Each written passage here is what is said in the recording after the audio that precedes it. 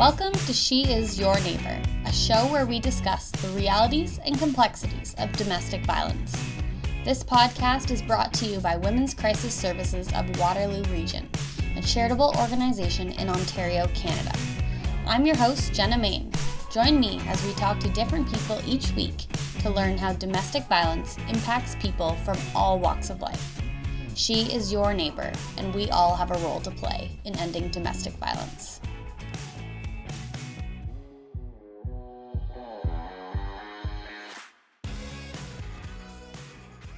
This episode is called Domestic Violence and the Drug Trade with Emily O'Brien. Emily is the founder of a popcorn company called Comeback Snacks. She came up with the idea for this business when she was in prison for drug smuggling. In this podcast, Emily tells us her story, and she explains how a trip to St. Lucia with her boyfriend went extremely wrong. She was actually convinced to smuggle drugs back across the border. I really enjoyed talking to Emily because she was so real and raw, and she opened up about how all of this happened. She also explained how she was able to take this experience and turn it into something positive. She ended up opening up her own business that she was inspired to create in prison, and now she has hired other women who've been in prison to work at her business, and they've actually named a lot of the flavors based off the popcorn that they used to make when they were in there together. So I hope you learned something from this episode. I know I sure did. And without further ado, let's hear from Emily.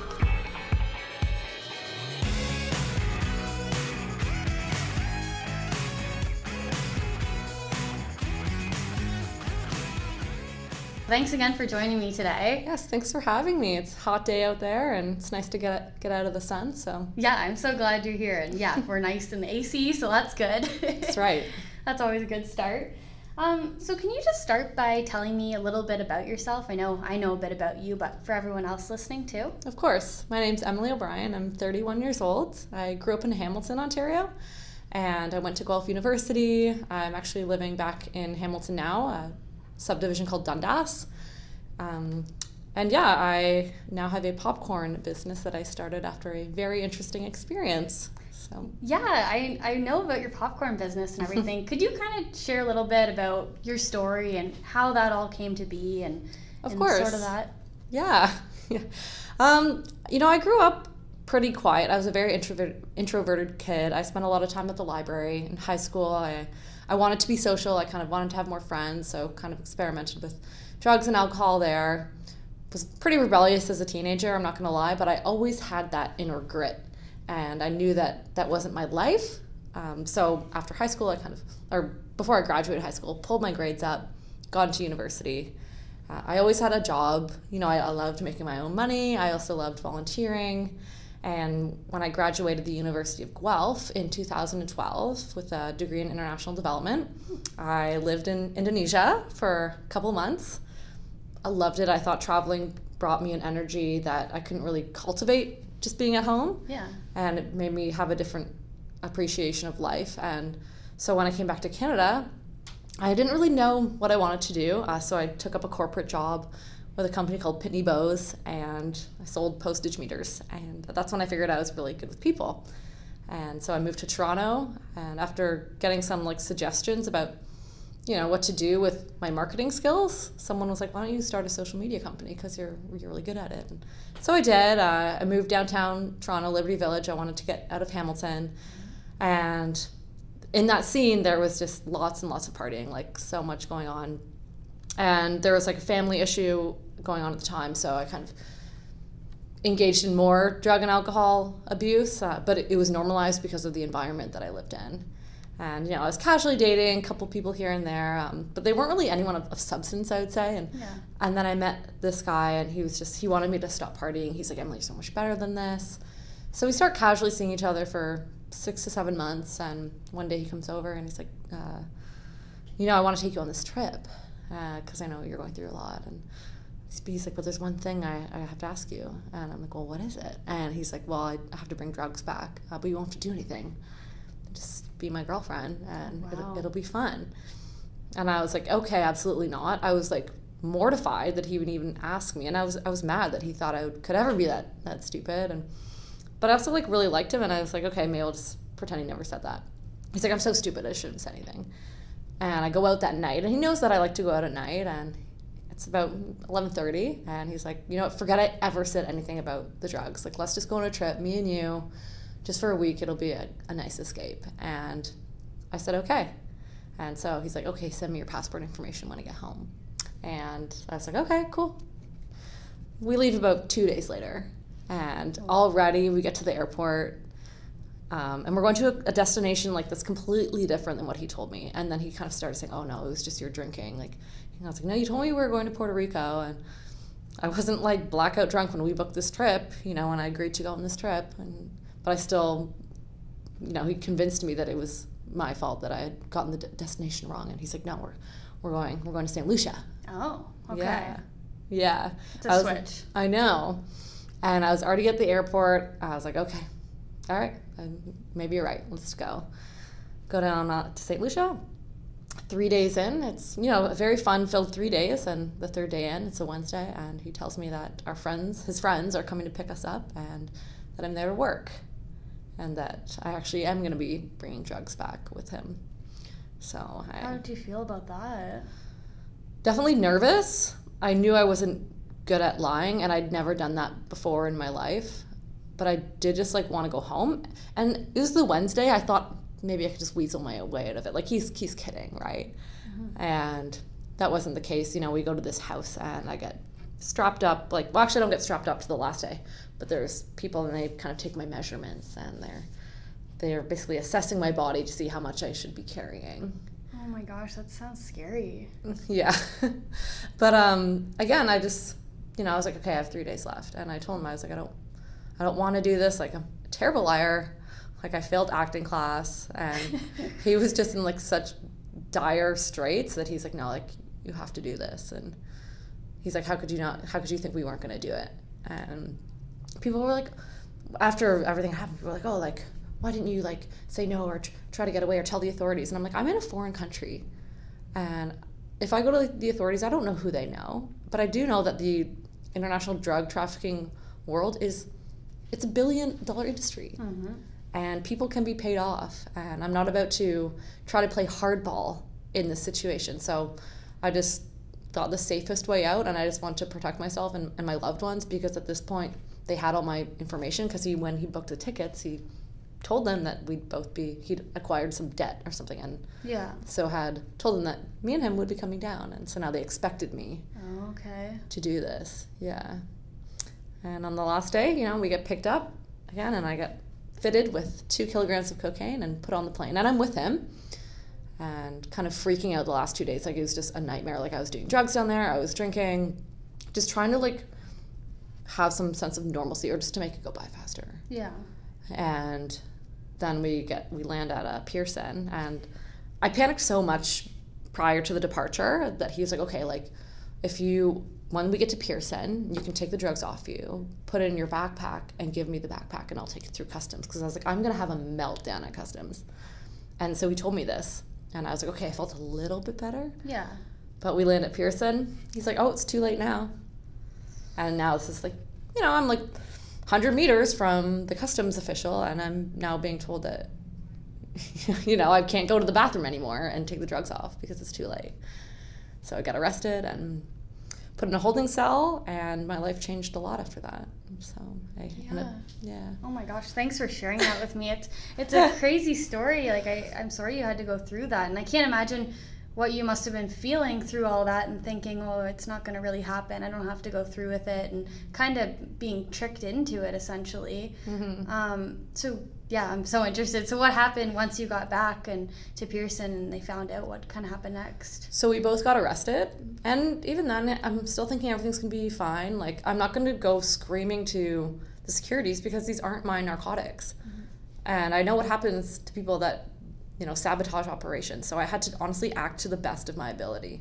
But when we got called into secondary, I knew that the jig was up. I could tell, like, they separated us immediately. Like, he went to an agent over there, and then I went to one that was like, there was a space in between, and then, so I couldn't see him. My back was turned to him. Yeah. And they asked me a series of questions, and eventually they asked me, you know, Miss O'Brien, do you have drugs on you? Because my body language was just radiating signs of discomfort and stress. And even though I wasn't screaming, help me, like, they could tell something was off. And so I got arrested and charged with importing narcotics, and I still didn't think it was that big of a deal. I didn't study the criminal code. Like, I wasn't well versed in any of this. Yeah.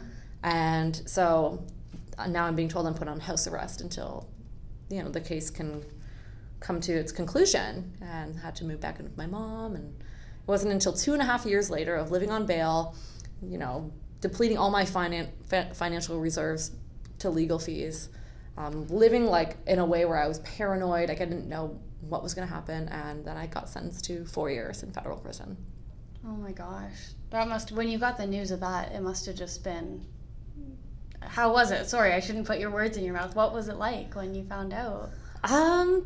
When I first got arrested, I was reading stories. I was like, oh my God, prison, like, what is, like, there's no way. I saw it as an inconvenience.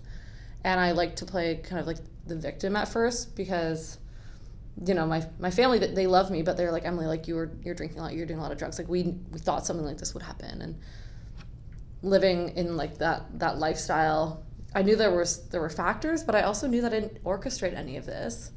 And so when I thought prison, it was very daunting at first, and it took a while for me to kind of come around and realize that, okay, maybe there's a way to share this story and make it more powerful so that I can help others. If there's going to be any social good out of this, it can come from me, because I didn't want anyone else to own the story but me. I was sick of the courts owning my life. I was sick of my lawyer owning my finances, and I really wanted to own this story as my one asset at the time. Yeah, I don't blame you. This is your story, and only you know what happened from your perspective. And I could imagine that is the one kind of thing you have left at that point, it would probably feel like. And I could totally get that. Like, you want to make sure that it's told from the way you see it, right? Mm-hmm. So now we're going kind of, I'm sorry, I keep getting more excited as we talk, and it's okay. So interesting to hear it from you. I've read a lot about it, but to hear it from you in person is really incredible. So I know you did end up going to prison. You went to Grand Valley. So Mm-hmm. Could you talk a little bit about your experience in there as well? Of course. So Grand Valley is in Kitchener, Ontario, and I'm not gonna lie, like, the first day I was nervous, right? But I also knew that I was good with, like, I was pretty social, and I was kind of ready to, like, face my time. And I was at the point where I'd finally, like, ditched this guy for good, like, because even after I got arrested, he was contacting me being like, everything's gonna be fine, baby, I'll pay for this. Like, He didn't pay for a cent. And so but I was still, like, so kind of in shock, and he was kind of the only one that I knew that was going through it. So I even talked to him, like, after this, and still kind of clung on to any little bit of hope. And it didn't take, it took till I actually, like, was off the alcohol and drugs to actually realize, like, no, this guy's is no good. And so going to prison, I actually felt finally free from him. Yeah. And also free from, like, the substances. And I lived in a house. I was a very low risk offender, so they put me in a house with a group of other women, and we cooked all of our own food. Like, it was definitely very regimented, the schedule. Like, you have to be there for count, and you have to go through all your correctional programming.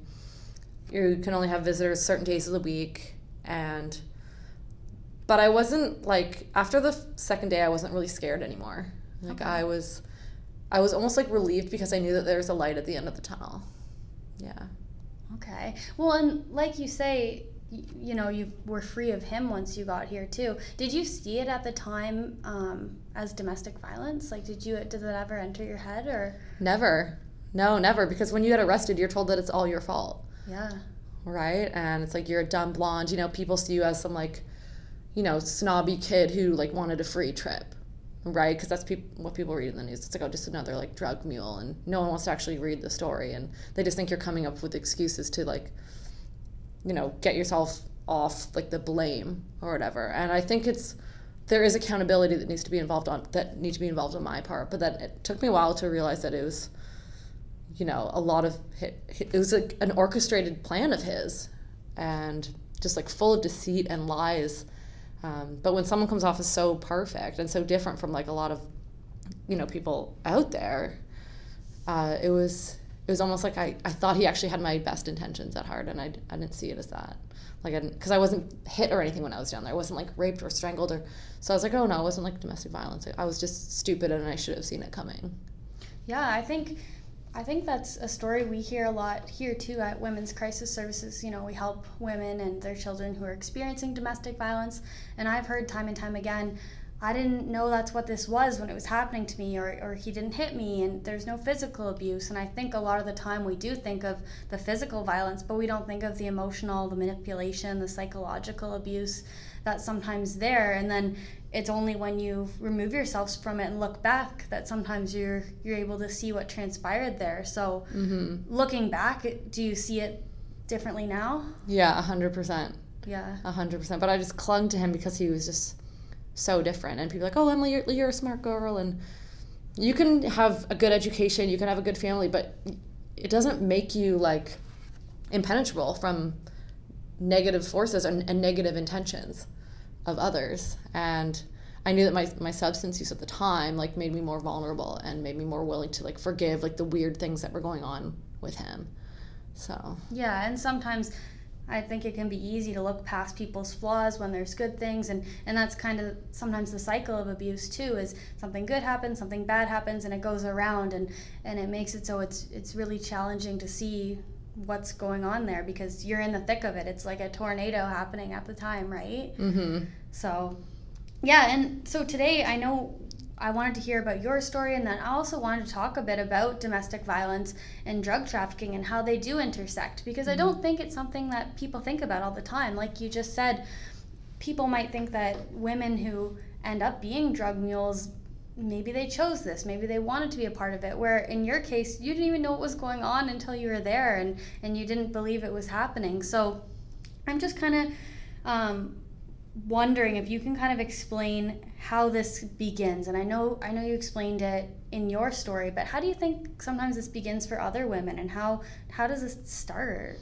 It begins with the other party establishing trust and being so different, right? And it's a grooming process, right? Like they appear so different, and then they act like they're actually interested in your life when really they're kind of doing research on you. You know, they're like, oh, you've traveled so much. Like, that's great. You know, you're so open-minded. I'm like, yeah, this guy's cool. He's cool with me being the way that I am. When really he wanted to find out if I had a criminal record so I wouldn't be searched at the border. He knew that I was kind of socially dating, like not in like any serious relationship. So that was another thing. And he knew that I was well-traveled. So it's kind of them finding out other details of your life and where you're hurting the most to get into your head and make you feel like you need them. And I didn't really want to talk to other people about what was going on with my family because it was personal, and I didn't want to like bring that stress into my business and to like my colleagues, right? So yeah, it definitely started out as that, and they know exactly what you want and what you like, and then they use that on you. Yeah, exactly. Like you're touching on it right now, but can you go even a little further? And why do you think it's challenging for women in these situations to recognize it, to leave? I personally hate that question myself, is why don't women just leave? We know it's complicated, but can you explain for those who don't know why it is so complicated and what kind of the details are here, why it is so hard? Because you're being treated like royalty. So why would you want to leave a relationship that you think is good for you? And it's not until you're in another country where you have no one else but them. It's an area where you have no experience, like criminal, like organized crime, and all you have is them. So it's like a forced dependency. And you don't want to like ask too many questions because you just believe everything that they say, because you honestly, that's all you have is that person. So they bring you somewhere where you honestly like can't get out. Yeah. And like you said, they just earned your trust. And then all of a sudden it turns into the power and control a bit. Like they have this power over you. You're somewhere you never expected to be. You can't leave, like you said. You don't trust anyone else. And who can you talk to? I get it. It sounds, what are you to do in that situation? And I don't think that's something that people always think about. People don't think about how does that actually happen. And it plays out a lot differently than you might think. I read an article before this too about how a few years ago women in Canada became more likely, it was more women than men were actually bringing drugs across the border and drug trafficking. And when I was reading about why this is, it was for the reasons you just said. Women are groomed for it, and they're less susceptible sometimes, and and that's how it happened. So I wondered if you wanted to speak to that at all either, if you had any thoughts. Yeah, like the funny thing is, the way that I was groomed, he thought I would be less suspicious, but that's exactly what the border agents are looking for. Yeah. But when you've never done it, you don't know. Like, they're looking for, like, you know, young, pretty girls, right, who have traveled a lot, and they're wondering why they're traveling with this guy, right? And I didn't know his travel history because I didn't ask for his passport, you know what I mean? But I guess he'd been going back and forth.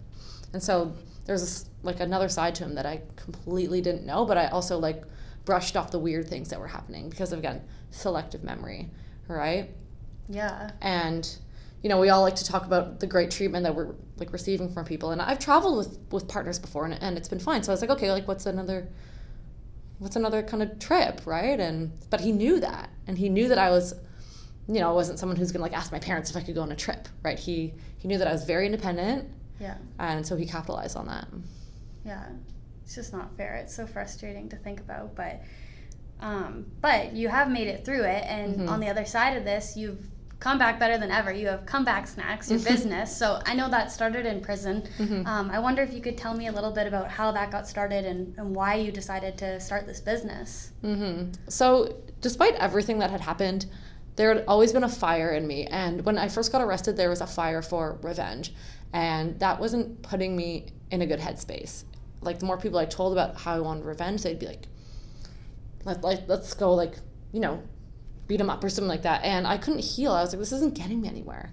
The best revenge that I can have is from creating a new life for myself and coming back in a way that doesn't hurt anyone else. Or, like, you can still get, like, revenge, but get it in a positive way, right? Just be like, don't let it beat you.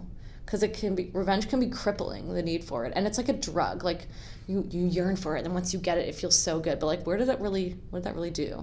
And then that just puts you in a more dangerous spot. Now they might come after you, right? So it's like, okay, what can I do that's going to create something that no one can take, and that no one can, you know, come back at me for, or something like that, right? And I didn't know what that was going to be, because I hadn't been to prison then. And I knew I'd find inspiration somewhere, and I knew that my story couldn't have been unique. And I just never read about it a lot in the papers, because women don't want to share their stories because they're ashamed, or they're scared, like, oh, I'll never get a job or whatever. And I was like, maybe I can share this in a way that will make me get a job. And one day we were just making popcorn, and popcorn was a popular prison snack. Okay. And I'd built businesses before. Like, I've always been creative, and I wanted to use my creativity for good.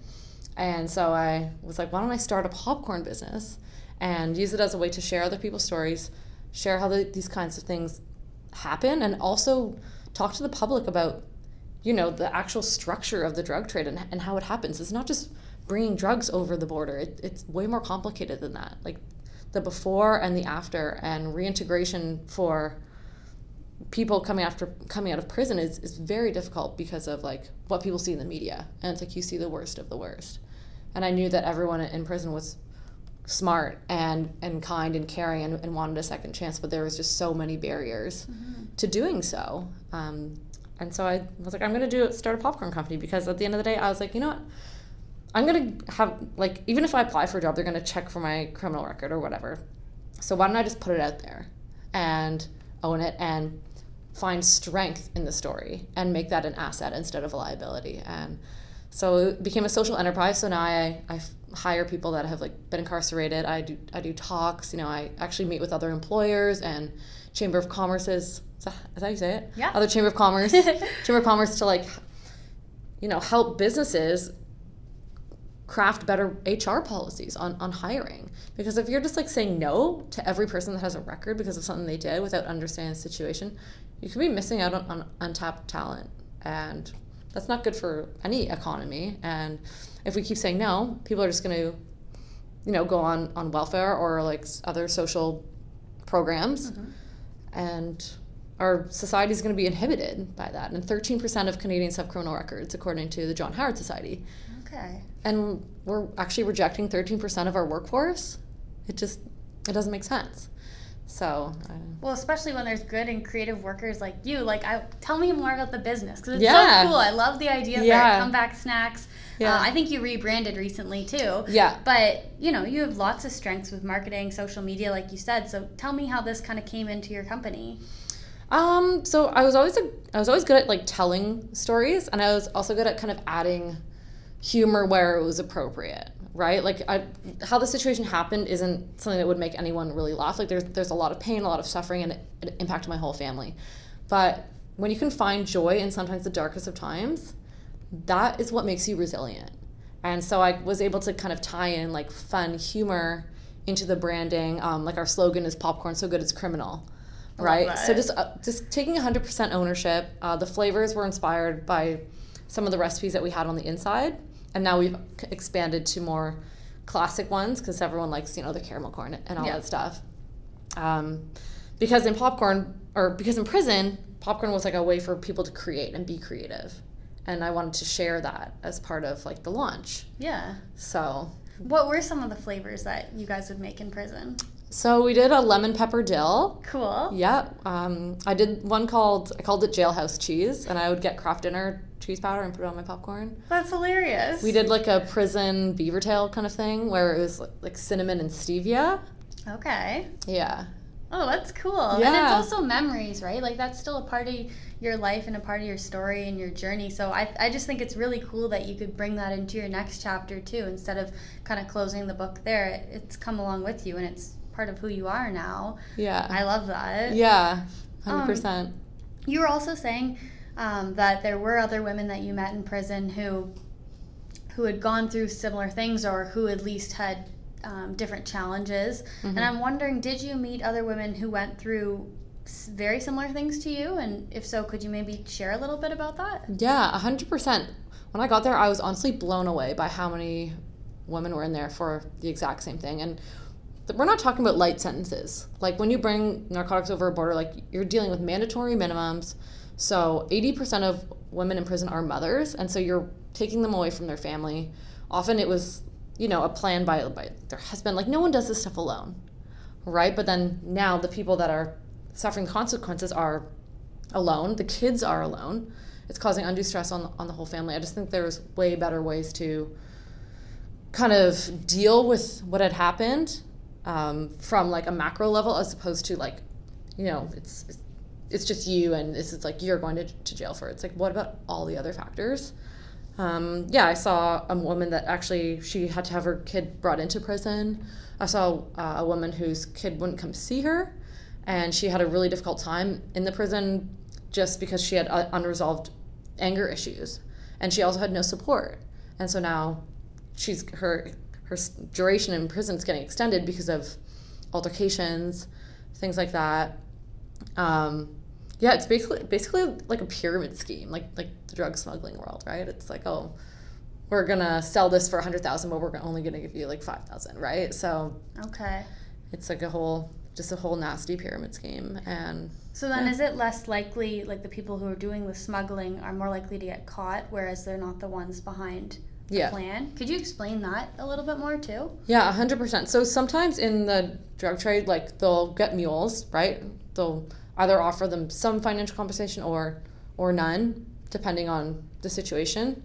And I lost my train of thought. No, you're just explaining how it works and how the people who are taking the drugs across the border aren't always the ones with the plan. Oh yeah, so so there's people like the higher ups, they'll organize, they'll have like tons of girls just flying in and out, and the people with like 2 keys or 1 key aren't usually the ones that are supposed to get through. Like they won't know it, but they'll actually be like a decoy because they're not well versed in it. So there'll be someone on the same plane with an even bigger suitcase, and sometimes they'll even call the authorities. The people that put the drugs on the people will call the authorities and be like, watch over this person. In my case, I was just terrible at it, and like my body language was radiating, and they were also following him. Mm-hmm. So like sometimes you don't know who you're traveling with, and that they could be a suspicious traveler already and you don't even know it. Yeah. Oh wow, that's interesting. I would have never thought that they would call the police or call on someone that they've sent as a decoy, but I guess it makes sense. It's a lot more complicated than you'd ever think, right? Mm-hmm. I'm also kind of wondering why it's obvious you're passionate about this and to help others who've gone through the same thing, but can you explain why this conversation's important to you and why you think we need to shine a light on these issues? It's super important to me because I saw so many people with good intentions and so much love to give, and they just made one mistake, and the system punishes you the time that you're in, and it also punishes you far after you're gone. Like society punishes you, right? It's like society holds this grudge against you. It's like we've all gotten speeding tickets, right?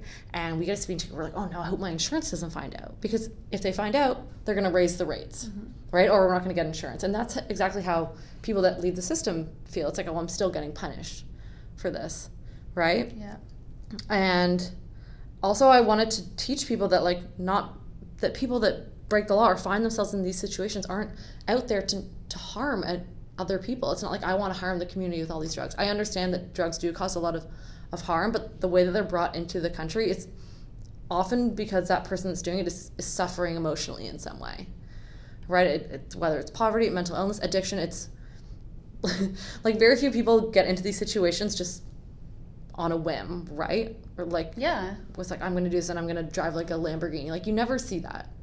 The people that are driving the Lamborghinis aren't the people bringing drugs over the border, right? So, and I saw people like really sad in there because they didn't know where their life was going. And that's kind of how I felt when I got arrested. But I knew that I was better than that. I wanted to share, like, I wanted to help other people grow, because that's something like I call emotional profit, and that's like money for the soul. And when you believe in something because you've had a lived experience and you see like so much inequality, even though there like has been things that have happened, like that's what really drives me. And like when I know I'm making a difference, that's what like propels me, right? So you can have this fire, but then it's like you light it with this gasoline because you know that people are starting to understand.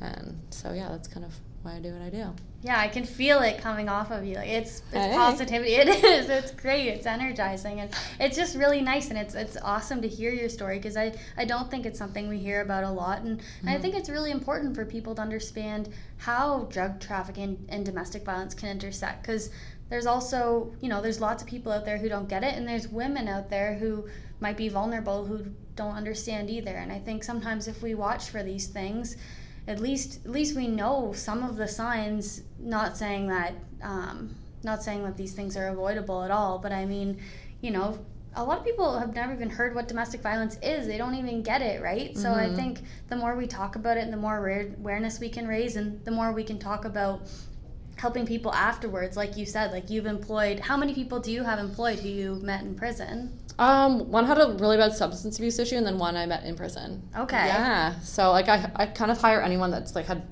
I focus mostly on people that have criminal backgrounds and stuff like that. But if someone's like, I had a really bad drug and I can't, she did some time actually like in a provincial jail. So I guess they both have been to jail. But yeah, but it all stems from emotional suffering, and a lot of women in prison are actually the victims of like horrific abuse, and no one really sees that.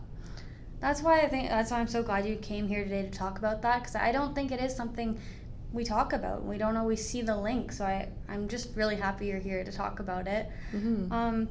One other thing is, so this project, it's called the She Is Your Neighbor Project, and the whole idea is to shine a light on the fact that she is your neighbor. Domestic violence happens to people all around us, even though we don't know it. Like you said, there's a veil of shame sometimes that people are behind, and we want to lift that, and we want people to know that she is your neighbor. It happens. We can work together. We can make this better.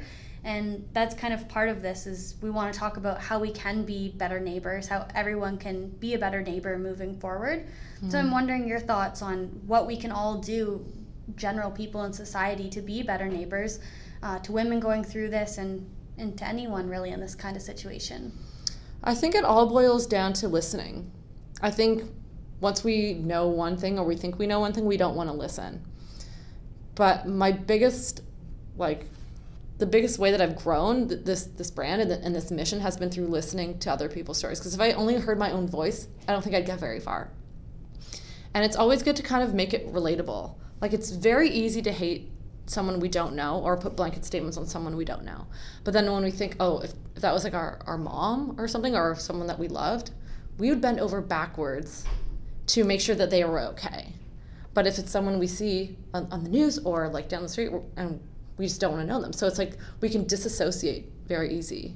But that doesn't, you can forgive people you know, right? And it's easy to hate a stranger because it takes less effort.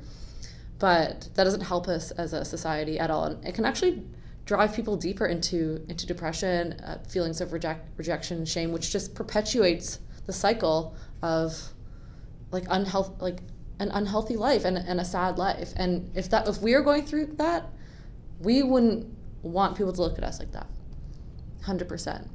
So I think it's all about listening. You really have to listen. I think that's great. And I think it's cool how you're doing trainings too and with workplaces and teaching people about how we can hire those with criminal records and in certain positions and figuring out how we can work together. Because I think that is a big part of it, like you said, is making sure you're not punished twice and how can we move forward? Because there are people with awesome skills and talents like you, and we want people like that in our society contributing, right? Mm-hmm.